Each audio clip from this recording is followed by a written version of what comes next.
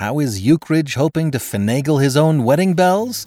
Peppo, the tonic that bucks you up. I don't see a problem here. P.G. Wodehouse, today on the Classic Tales podcast.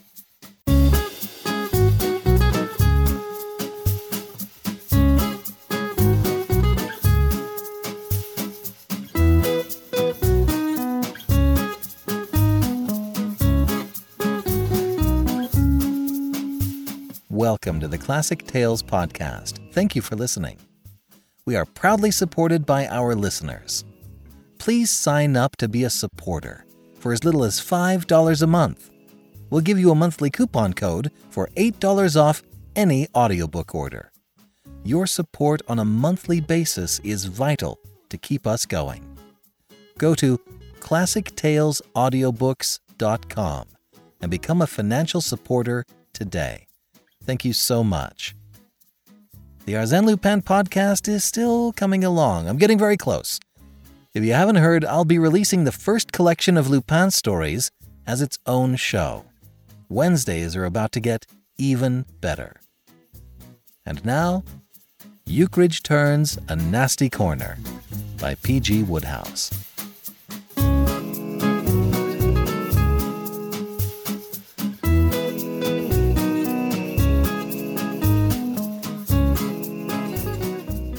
The late Sir Rupert Lankenheath, KCMG, CB, MVO, was one of those men at whom their countries point with pride.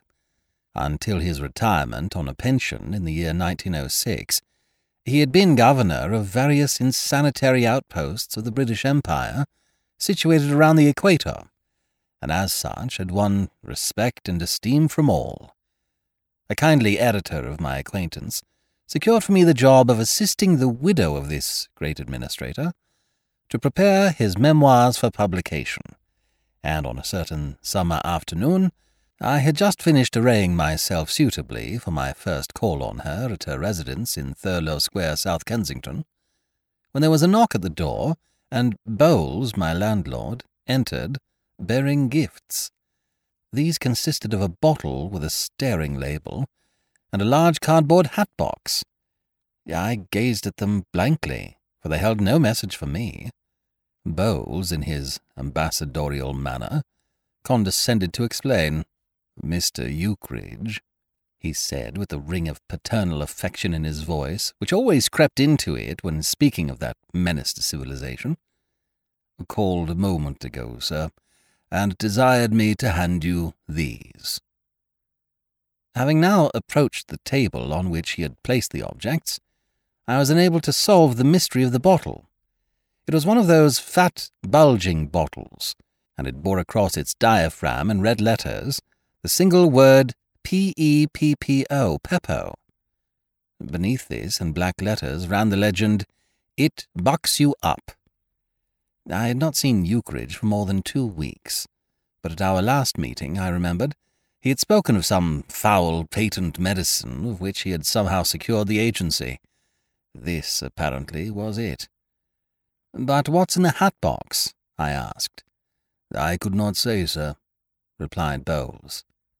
At this point, the hat-box, which had hitherto not spoken, uttered a crisp, sailorly oath, and followed it up by singing the opening bars of Annie Laurie. It then relapsed into its former moody silence. A few doses of Peppo would, no doubt, have enabled me to endure this remarkable happening with fortitude and phlegm. Not having taken that specific, the thing had a devastating effect upon my nervous centres.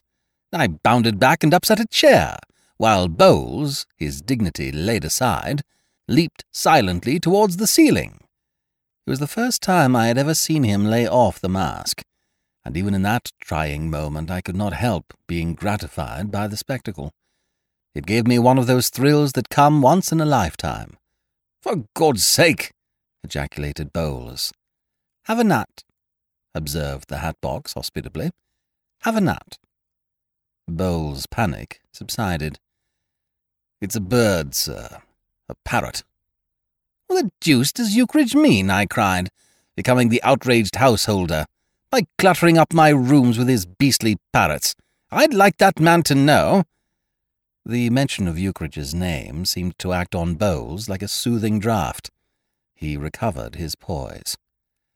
"I have no doubt, sir," he said, a touch of coldness in his voice that rebuked my outburst, "that Mr. Ukridge has good reasons for depositing the bird in our custody.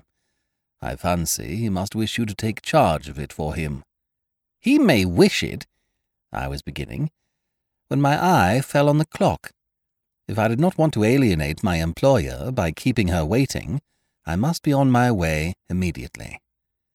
"Put that hat-box in the other room, Bowles," I said, "and I suppose you had better give the bird something to eat." "Very good, sir. You may leave the matter in my hands with complete confidence." The drawing-room into which I was shown on arriving at Thurlow Square was filled with many mementos of the late Sir Rupert's gubernatorial career. In addition, the room contained a small and bewilderingly pretty girl in a blue dress, who smiled upon me pleasantly. "My aunt will be down in a moment," she said, and for a few moments we exchanged commonplaces. Then the door opened and Lady Lakenheath appeared.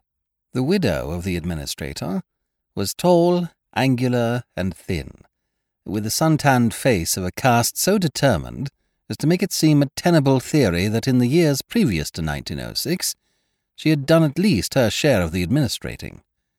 Her whole appearance was that of a woman designed by nature to instill law and order into the bosoms of boisterous cannibal kings. She surveyed me with an appraising glance, and then, as if reconciled to the fact that, poor specimen though I might be, I was probably as good as anything else that could be got for the money, received me into the fold by pressing the bell and ordering tea. Tea had arrived, and I was trying to combine bright dialogue with the difficult feat of balancing my cup on the smallest saucer I had ever seen, when my hostess, happening to glance out of window into the street below, uttered something midway between a sigh and a click of the tongue. "Oh, dear, that extraordinary man again." The girl in the blue dress, who had declined tea and was sewing in a distant corner, bent a little closer over her work. "Milly," said the administratress, plaintively, as if desiring sympathy in her trouble. "Yes, Aunt Elizabeth?" "That man is calling again." There was a short but perceptible pause. A delicate pink appeared in the girl's cheeks. "Yes, Aunt Elizabeth?" she said. "Mr. Ukridge," announced the maid at the door.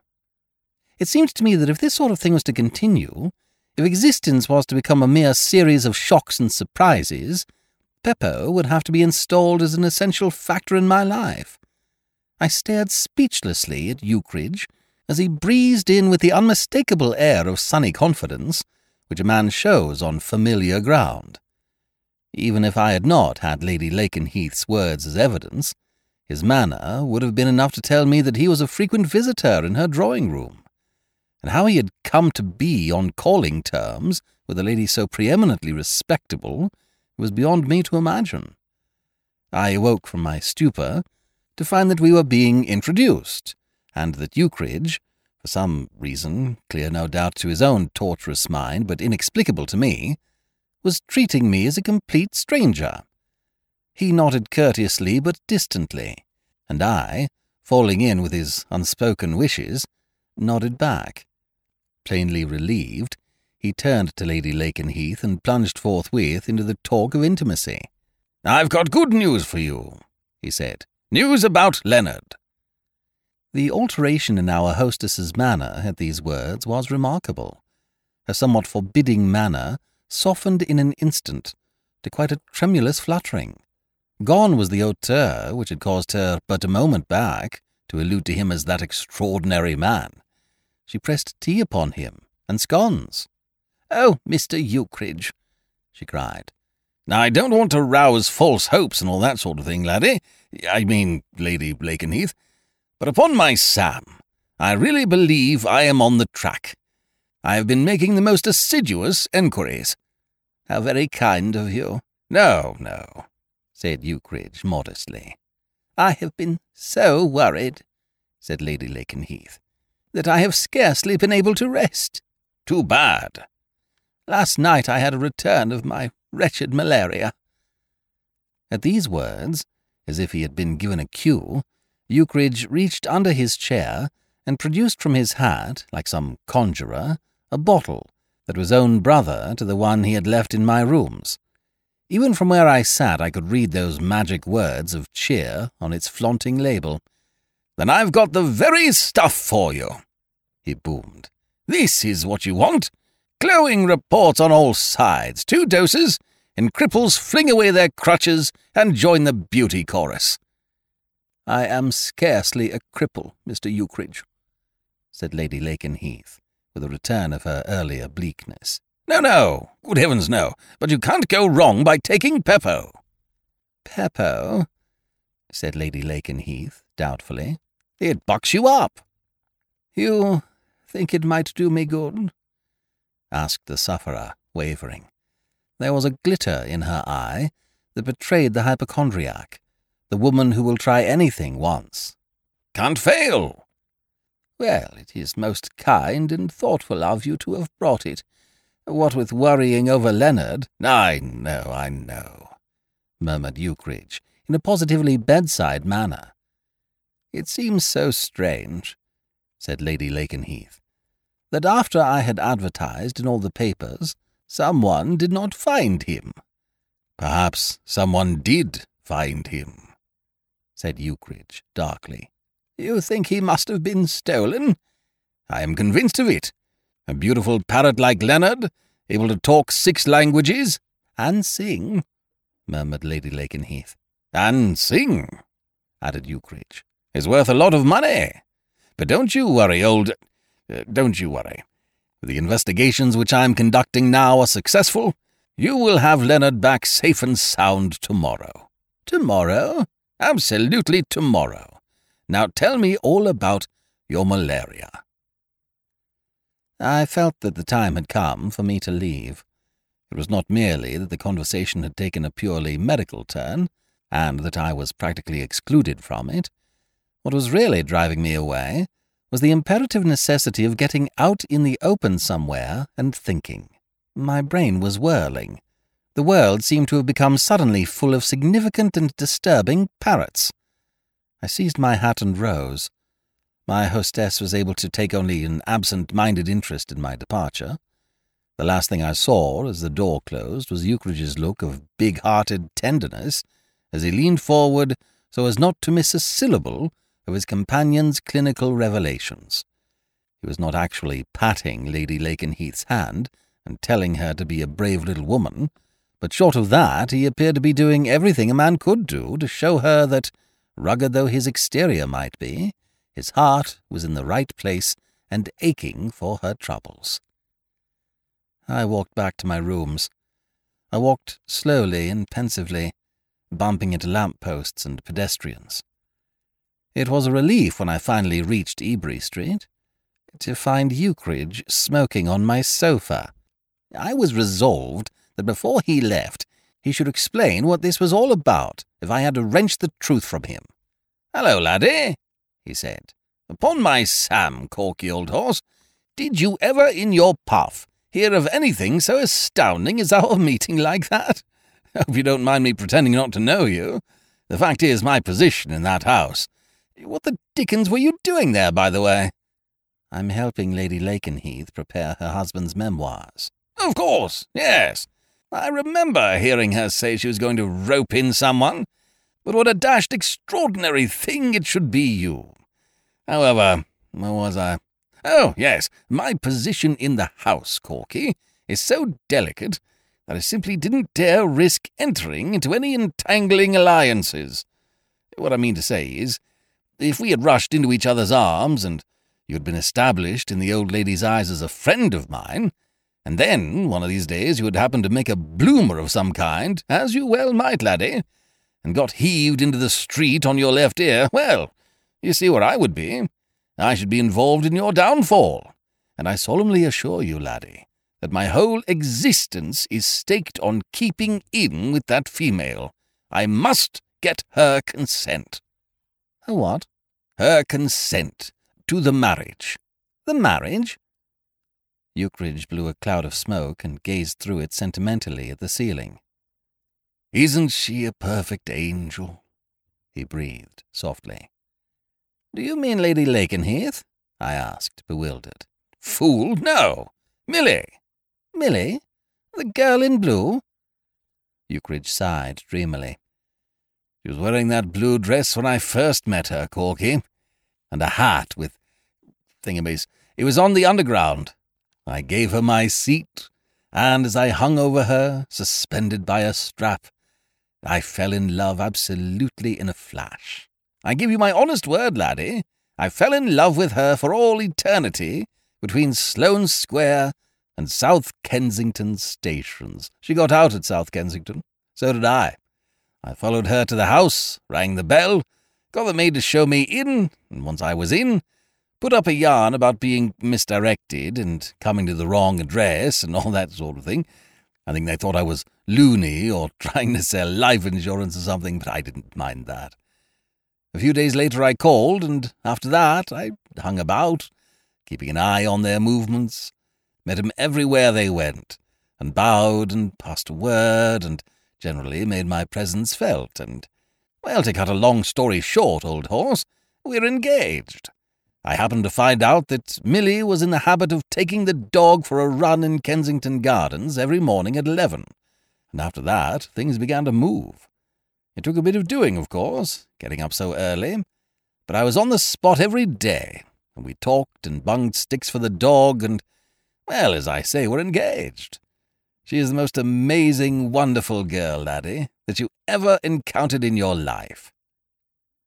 I had listened to this recital dumbly. The thing was too cataclysmal for my mind. It overwhelmed me. "But—" I began. "But," said Ukridge, "the news has yet to be broken to the old lady, and I am striving with every nerve in my body, with every fibre of my brain, old horse, to get in right with her. That is why I brought her that Beppo. Not much, you may say, but every little bit helps. Shows zeal, nothing like zeal. But, of course, what I'm really relying on is the parrot. That's my ace of trumps." I passed a hand over my corrugated forehead. "The parrot?" I said feebly. "Explain about the parrot." Ukridge eyed me with honest astonishment. "Do you mean to tell me you haven't got on to that? A man of your intelligence? Corky, you amaze me. I pinched it, of course. Or rather, Millie and I pinched it together. Millie, a girl in a million, laddie, put the bird in a string bag one night when her aunt was dining out and lowered it to me out of the drawing-room window. And I've been keeping it in the background till the moment was right for the spectacular return. Wouldn't have done to take it back at once. Bad strategy. Wiser to hold it in reserve for a few days and show zeal and work up the interest. Millie and I are building on the old lady's being so supremely bucked at having the bird restored to her that there will be nothing she won't be willing to do for me." "But what do you want to dump the thing in my rooms for?" I demanded, reminded of my grievance. "I never got such a shock as when that damned hat-box began to back-chat at me." "I'm sorry, old man, but it had to be. I could never tell that the old lady might not take it into her head to come round to my rooms about something. I'd thrown out, mistakenly, I realize now, an occasional suggestion about tea there some afternoon, so I had to park the bird with you. I'll take it away tomorrow." "You'll take it away tonight." "Not tonight, old man," pleaded Ukridge. "First thing tomorrow. You won't find it any trouble. Just throw it a word or two every now and then, and give it a bit of bread dipped in tea or something, and you won't have to worry about it at all. And I'll be round by noon at the latest to take it away. May heaven reward you, laddie, for the way you have stood by me this day." For a man like myself, who finds at least 8 hours of sleep essential if that schoolgirl complexion is to be preserved, it was unfortunate that Leonard the parrot should have proved to be a bird of high-strung temperament, easily upset. The experiences which he had undergone since leaving home had, I was to discover, jarred his nervous system. He was reasonably tranquil during the hours preceding bedtime, and had started his beauty sleep before I myself turned in. But at 2 a.m, something in the nature of a nightmare must have attacked him, for I was wrenched from my slumber by the sound of a hoarse soliloquy, in what I took to be some native dialect. This lasted without a break till 2:15, when he made a noise like a steam riveter for some moments. After that, apparently soothed, he fell asleep again. I dropped off at about 3, and at 3:30 was awakened by the strains of a deep-sea chanty. From then on, our periods of sleep never seemed to coincide. It was a wearing night, and before I went out after breakfast, I left imperative instructions with Bowles for Ukridge on arrival to be informed that, if anything went wrong with his plans for removing my guest that day, the mortality statistics among parrots would take an up-curve. Returning to my rooms in the evening, I was pleased to see that this manifesto had been taken to heart. The hat-box was gone, and about 6 o'clock Ukridge appeared, so beaming and effervescent that I understood what had happened before he spoke. "Corky, my boy," he said vehemently, "this is the maddest, merriest day of all the glad new year, and you can quote me as saying so." "Lady Lakenheath has given her consent?" "Not merely given it, but bestowed it blithely, jubilantly." "It beats me," I said. "What beats you?" demanded Ukridge, sensitive to the jarring tone. "Well, I don't want to cast any aspersions, but I should have thought the first thing she would have done would be to make searching enquiries about your financial position." "My financial position? What's wrong with my financial position? I've got considerably over 50 quid in the bank, and I'm on the eve of making an enormous fortune out of this Peppo stuff." "And that satisfied Lady Lakenheath?" I said incredulously. Ukridge hesitated for a moment. "Well, to be absolutely frank, laddie," he admitted, "I have an idea that she rather supposes that, in the matter of financing the venture, my aunt will rally round and keep things going till I am on my feet." "Your aunt? But your aunt has finally and definitely disowned you." "Yes, to be perfectly accurate, she has. But the old lady doesn't know that. In fact, I rather make it a point of keeping it from her. You see, I found it necessary, as things turned out, to play my aunt as my ace of trumps." "You told me the parrot was your ace of trumps." "I know I did, but these things slip up at the last moment. She seethed with gratitude about the bird, but when I seized the opportunity to ask her for her blessing, I was shocked to see that she put her ears back and jibbed. Got that nasty steely look in her eyes, and began to talk about clandestine meetings and things being kept from her. It was an occasion for the swiftest thinking, laddie. I got an inspiration. I played up my aunt. It worked like magic. It seems the old lady has long been an admirer of her novels, and has always wanted to meet her. She went down and out for the full count the moment I introduced my aunt into the conversation, and I have had no trouble with her since." "Have you thought what's going to happen when they do meet? I can't see your aunt delivering a striking testimonial to your merits." "That's all right. The fact of the matter is, luck has stood by me in the most amazing way all through. It happens that my aunt is out of town. She's down at her cottage in Sussex finishing a novel, and on Saturday she sails for America on a lecturing tour." "How did you find that out?" "Another bit of luck. I ran into her new secretary, a bloke named Wassick, at the Savage Smoker last Saturday. There's no chance of their meeting. When my aunt's finishing a novel, she won't read letters or telegrams, so it's no good the old lady trying to get a communication through to her. It's Wednesday now. She sails on Saturday. She will be away 6 months. Why, damn me, by the time she hears of the thing, I shall be an old married man." It had been arranged between my employer and myself during the preliminary negotiations that I should give up my afternoons to the memoirs, and that the most convenient plan would be for me to present myself at Thurlow Square daily at 3 o'clock. I had just settled myself on the following day in the ground-floor study when the girl Millie came in, carrying papers. "My aunt asked me to give you these," she said. "They are Uncle Rupert's letters, home from the year 1889. I looked at her with interest and something bordering on awe. This was the girl who had actually committed herself to the appalling task of going through life as Mrs. Stanley Fanshawe Ukridge, and what is more, seemed to like the prospect. Of such stuff our heroines made.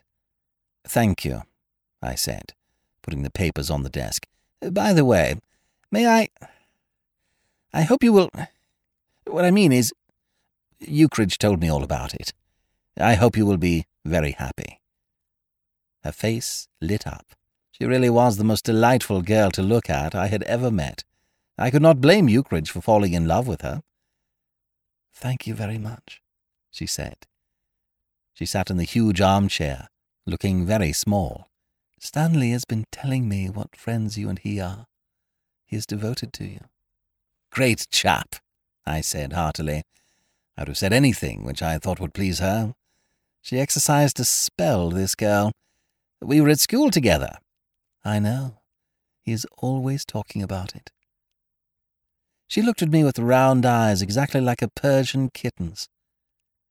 "I suppose you will be his best man?" She bubbled with happy laughter. "At one time I was awfully afraid there wouldn't be any need for a best man. Do you think it was very wrong of us to steal Aunt Elizabeth's parrot?" "Wrong?" I said stoutly. "Not a bit of it. What an idea!" "She was terribly worried," argued the girl. "Best thing in the world," I assured her. "Too much peace of mind leads to premature old age." "All the same, I've never felt so wicked and ashamed of myself.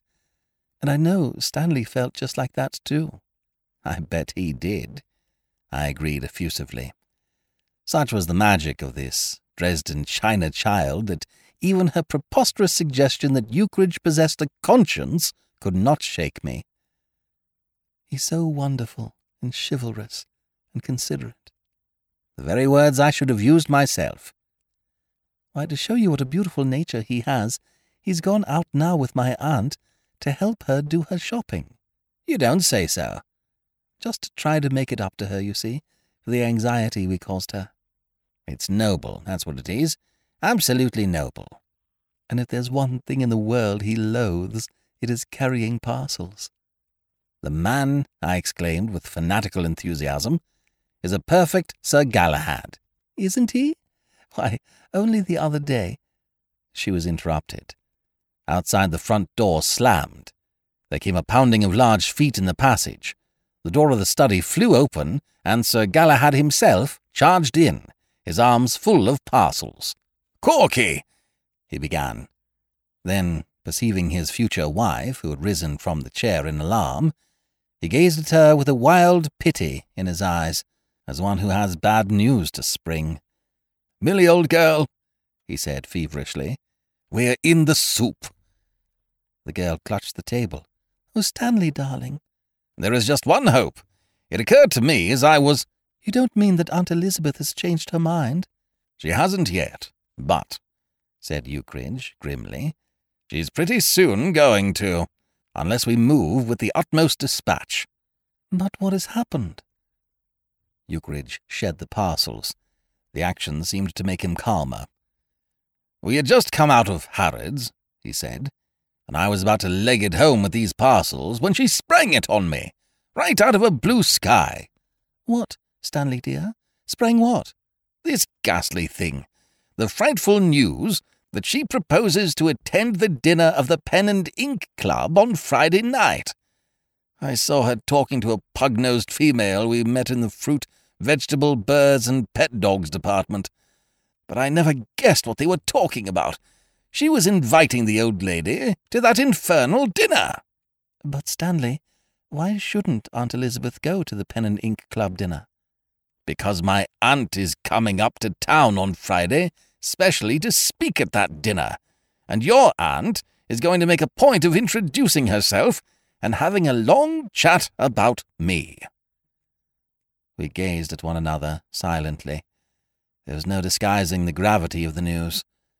Like the coming together of two uncongenial chemicals, this meeting of ant with ant must inevitably produce an explosion, and in that explosion would perish the hopes and dreams of two loving hearts. "Oh, Stanley, what can we do?" If the question had been directed at me, I should have been hard put to it to answer. But Ukridge, that man of resource, though he might be down, was never out. "There is just one scheme.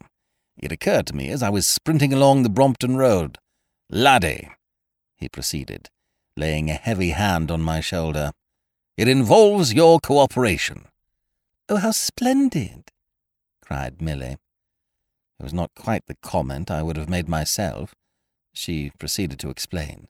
"Mr. Corcoran is so clever. I'm sure if it's anything that can be done, he will do it." This ruled me out as a potential resistor. Ukridge I might have been able to withstand, but so potently had this girl's spell worked on me that in her hands I was as wax.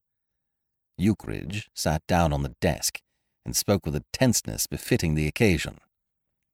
"It's rummy in this life, laddie," he began in a moralizing vein.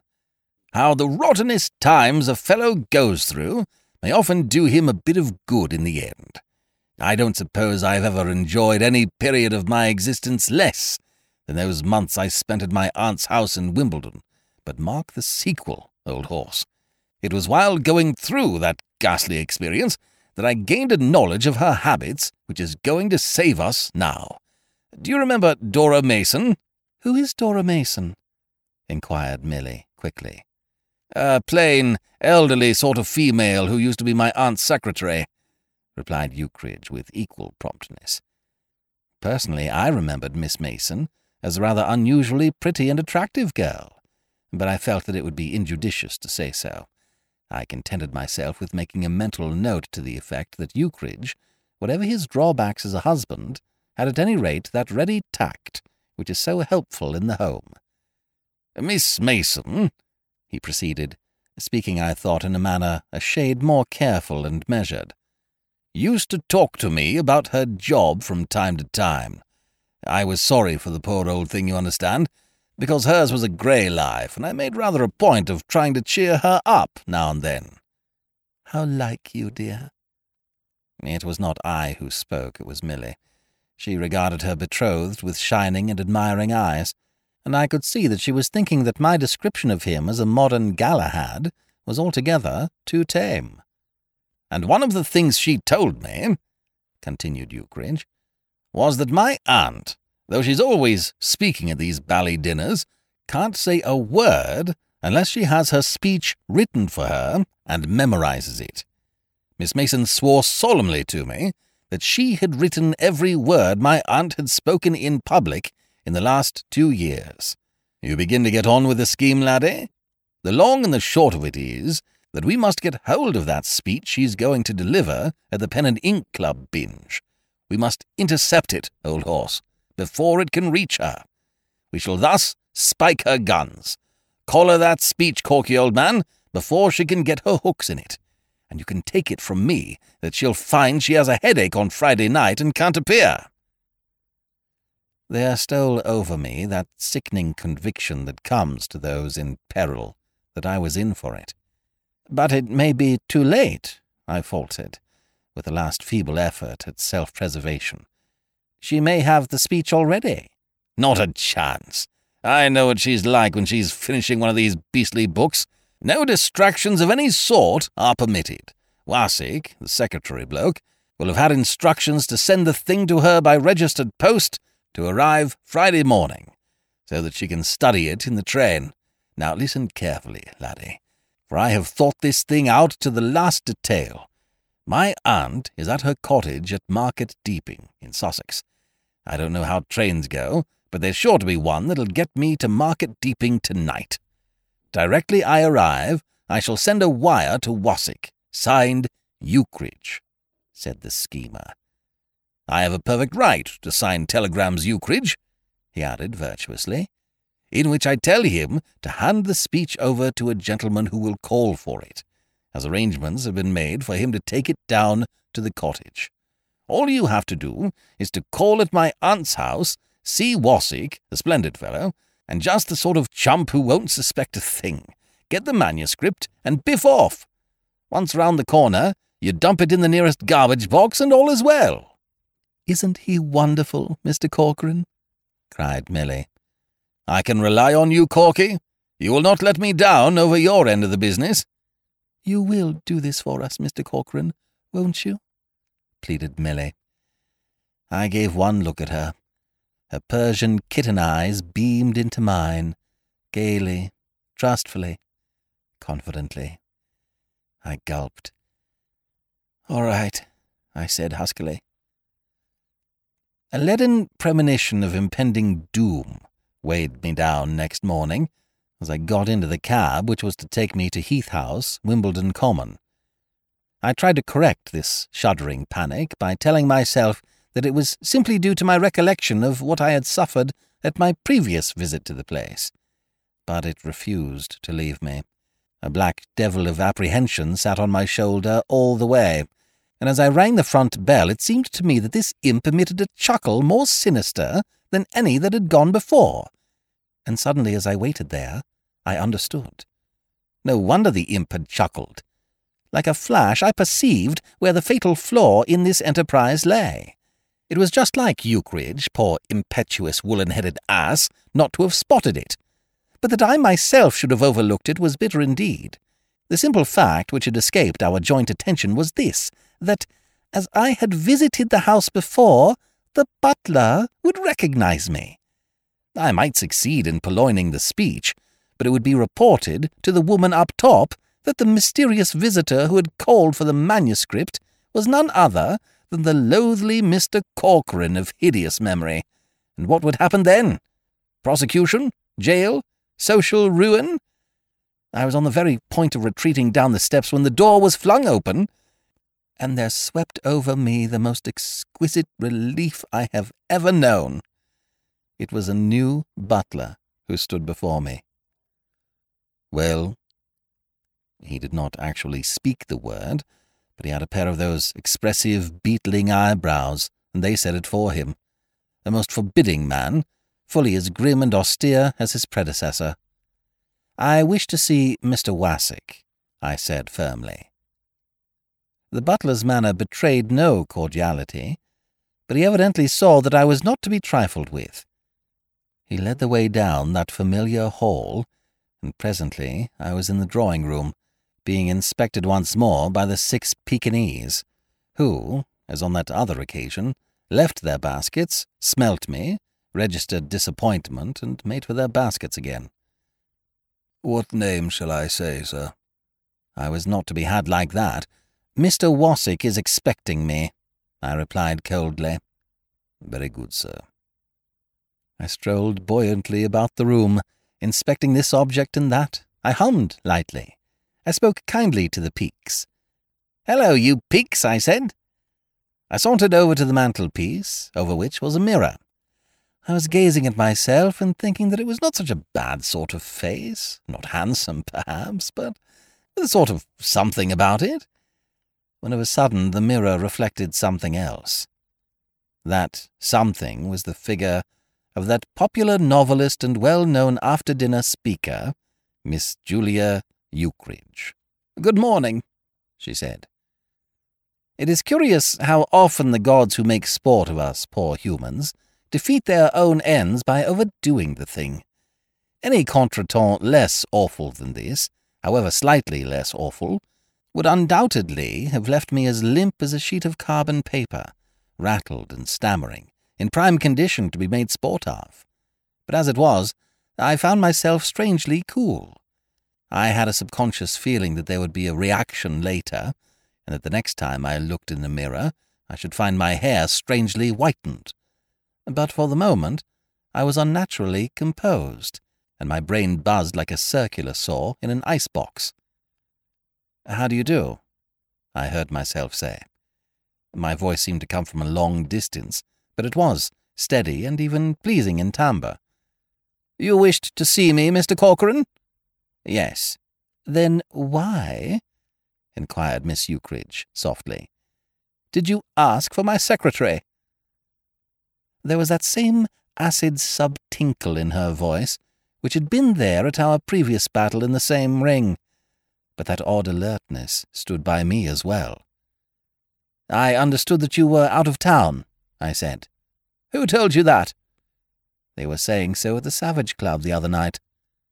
This seemed to hold her. "Why did you wish to see me?" she asked, baffled by my ready intelligence. "I hoped to get a few facts concerning your proposed lecture tour in America." "How did you know that I was about to lecture in America?" I raised my eyebrows. This was childish. "They were saying so at the Savage Club," I replied, baffled again. "I had an idea, Mr. Corcoran," she said, with a nasty gleam in her blue eyes, "that you might be the person alluded to in my nephew Stanley's telegram." "Telegram?" "Yes. I altered my plans and returned to London last night instead of waiting till this evening, and I had scarcely arrived when a telegram came, signed Ukridge, from the village where I had been staying. It instructed my secretary to hand over to a gentleman who had called this morning the draft of the speech which I am to deliver at the dinner of the Pen and Ink Club. I assume the thing to have been some obscure practical joke on the part of my nephew Stanley, and I also assumed, Mr. Corcoran, that you must be the gentleman alluded to." I could parry this sort of stuff all day. "What an odd idea," I said. "You think it odd? Then why did you tell my butler that my secretary was expecting you?" It was the worst one yet, but I blocked it. "The man must have misunderstood me. He seemed," I added loftily, "an unintelligent sort of fellow." Our eyes met in silent conflict for a brief instant, but all was well. Julia Ukridge was a civilized woman, and this handicapped her in the contest. For people may say what they like about the artificialities of modern civilization, and hold its hypocrisies up to scorn, but there is no denying that it has one outstanding merit. Whatever its defects, civilization prevents a gently bred lady of high standing in the literary world from calling a man a liar and punching him on the nose, however convinced she may be that he deserves it. Miss Ukridge's hands twitched, her lips tightened, and her eyes gleamed bluely, but she restrained herself. She shrugged her shoulders. "What do you wish to know about my lecture tour?" she said. It was the white flag. Ukridge and I had arranged to dine together at the Regent Grill Room that night and celebrate the happy ending of his troubles. I was first at the tryst, and my heart bled for my poor friend as I noted the carefree way in which he ambled up the aisle to our table. I broke the bad news as gently as I could, and the man sagged like a filleted fish. It was not a cheery meal. I extended myself as host, plying him with rich foods and spirited young wines, but he would not be comforted. The only remark he contributed to the conversation, outside of scattered monosyllables, occurred as the waiter retired with the cigar-box. "What time is it, Corky, old man?" I looked at my watch. "Just on 9:30. "About now," said Ukridge dully. "My aunt is starting to give the old lady an earful." Lady Lakenheath was never, even at the best of times, what I should call a sparkling woman, but it seemed to me, as I sat with her at tea on the following afternoon, that her manner was more sombre than usual. She had all the earmarks of a woman who has had disturbing news. She looked, in fact, exactly like a woman who has been told by the aunt of the man who is endeavouring to marry into her respectable family the true character of that individual. It was not easy in the circumstances to keep the ball rolling on the subject of Magomos, but I was struggling bravely, when the last thing happened which I should have predicted. "Mr. Ukridge," announced the maid. That Ukridge should be here at all was astounding, but that he should bustle in as he did, with that same air of being the household pet which had marked his demeanour at our first meeting in this drawing-room, soared into the very empyrean of the inexplicable. So acutely was I affected by the spectacle of this man, whom I had left on the previous night a broken hulk, behaving with the ebullience of an honoured member of the family, that I did what I had been on the verge of doing every time I had partaken of Lady Lakenheath's hospitality, upset my tea.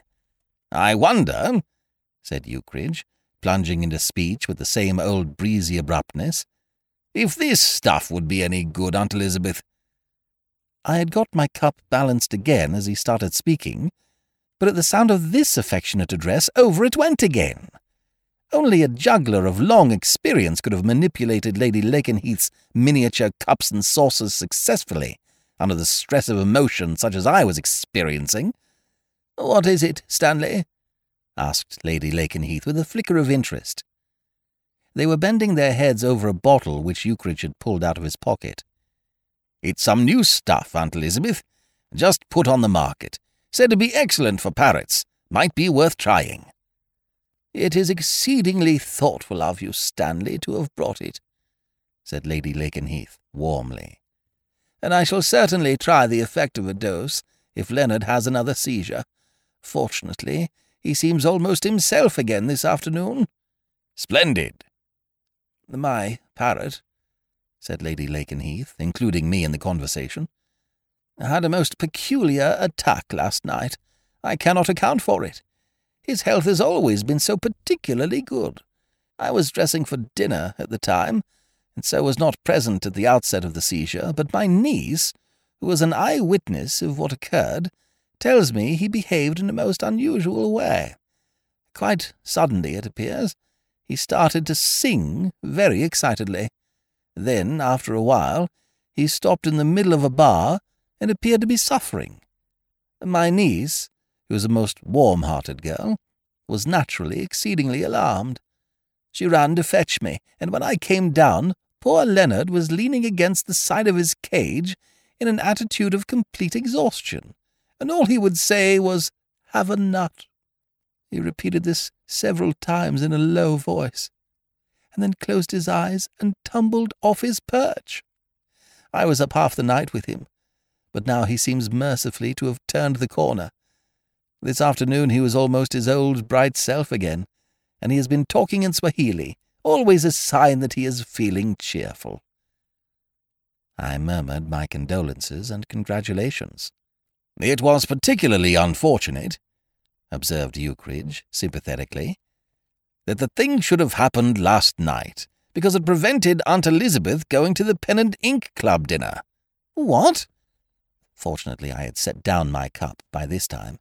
"Yes," said Lady Lakenheath regretfully, "and I had been so looking forward to meeting Stanley's aunt there, Miss Julia Ukridge, the novelist. I've been an admirer of hers for many years, but with Leonard in this terrible state, naturally I could not stir from the house. His claims were paramount. I shall have to wait till Miss Ukridge returns from America." "Next April," murmured Ukridge softly. "I think if you will excuse me now, Mr. Corcoran, I will just run up and see how Leonard is." The door closed. "Laddie," said Ukridge solemnly, "doesn't this just show—" I gazed at him accusingly. "Did you poison that parrot?" "Me? Poison the parrot? Of course I didn't poison the parrot. The whole thing was due to an act of mistaken kindness carried out in a spirit of the purest altruism. And as I was saying, doesn't it just show that no little act of kindness, however trivial, is ever wasted in the great scheme of things? One might have supposed that when I brought the old lady that bottle of Peppo, the thing would have begun and ended there, with a few conventional words of thanks. But mark, laddie, how all things work together for good. Milly, who between ourselves is absolutely a girl in a million, happened to think the bird was looking a bit off colour last night, and with a kindly anxiety to do him a bit of good, gave him a slice of bread soaked in Peppo. Thought it might brace him up.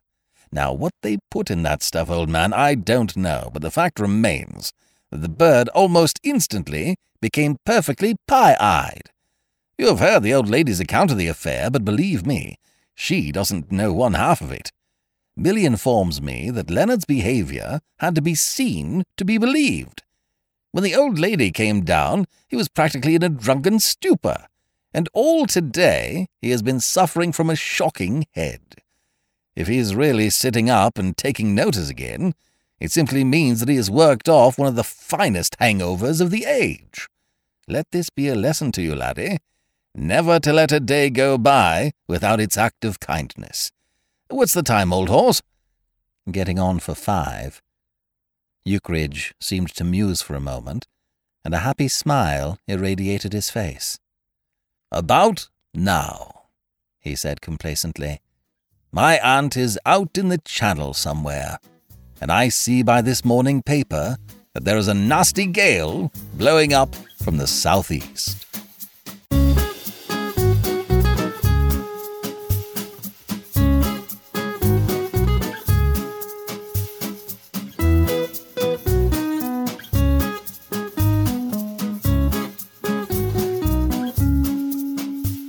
This is B.J. Harrison. I hope you've enjoyed this unabridged production of Ukridge Turns a Nasty Corner by P.G. Wodehouse. If you have enjoyed this book, please become a monthly supporter by going to ClassicTalesAudiobooks.com. Donate $5 a month and get a monthly coupon code for $8 off any audiobook order. It's a great way to build your library of classic literature. Thanks for pitching in. Thank you for joining me today and allowing classic literature to awaken your better self. Please join me every week, and we'll rediscover the greatest stories ever put to paper.